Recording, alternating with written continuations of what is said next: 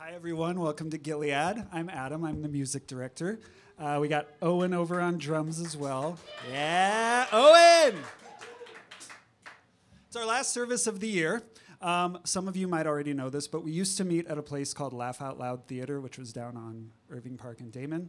And some of you might also remember that while we were there a few times, we had a special appearance by what came to be known as Creepy Basement Santa. That was this 3 to 4 foot Santa Claus figurine, long white flowing, some would say papal robes.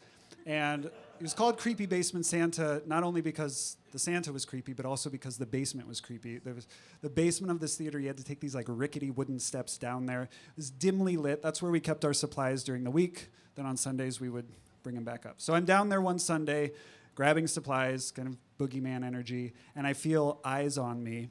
And I look over in the corner, and there's Creepy Basement Santa just staring at me through the darkness.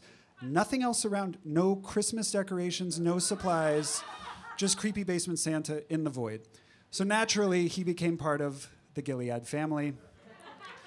The pandemic hit, we stopped meeting at Laugh Out Loud Theater. Laugh Out Loud Theater Chicago shut down.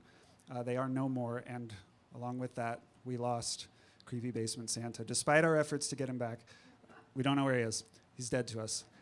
So a few days ago, I was at a local consumer value store, CVS, and they had a lot of, a lot of Christmas decorations, including some Santa Claus figurines. And of course, it reminded me of Creepy Basement Santa. I mean, I think of Creepy Basement Santa every holiday season. And here they were. Different shapes, different sizes, different apparel. But one caught my eye because he had similar white flowing robes. And I was standing there thinking, like, does Gilead need this? Do we need it? Do we need it? And then I reflected on our Advent theme, Foretold, and I was starting to wonder, was this Santa sent to us? Did Creepy Basement Santa send us a new Santa, knowing that Creepy Basement Santa couldn't be with us anymore? And then I noticed this Santa with the long white flowing robes was different than any other Santa there. This Santa had a gift bow atop its head.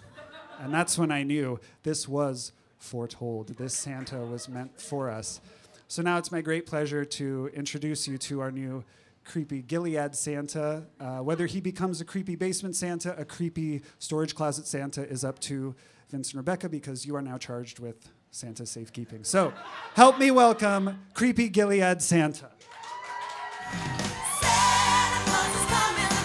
All right, so we're starting things off tonight with some John Mellencamp. Amen. Hurts so good. Whenever we sing, we invite you to stand and sing with us. You can find lyrics in your bulletin. Let's get into it.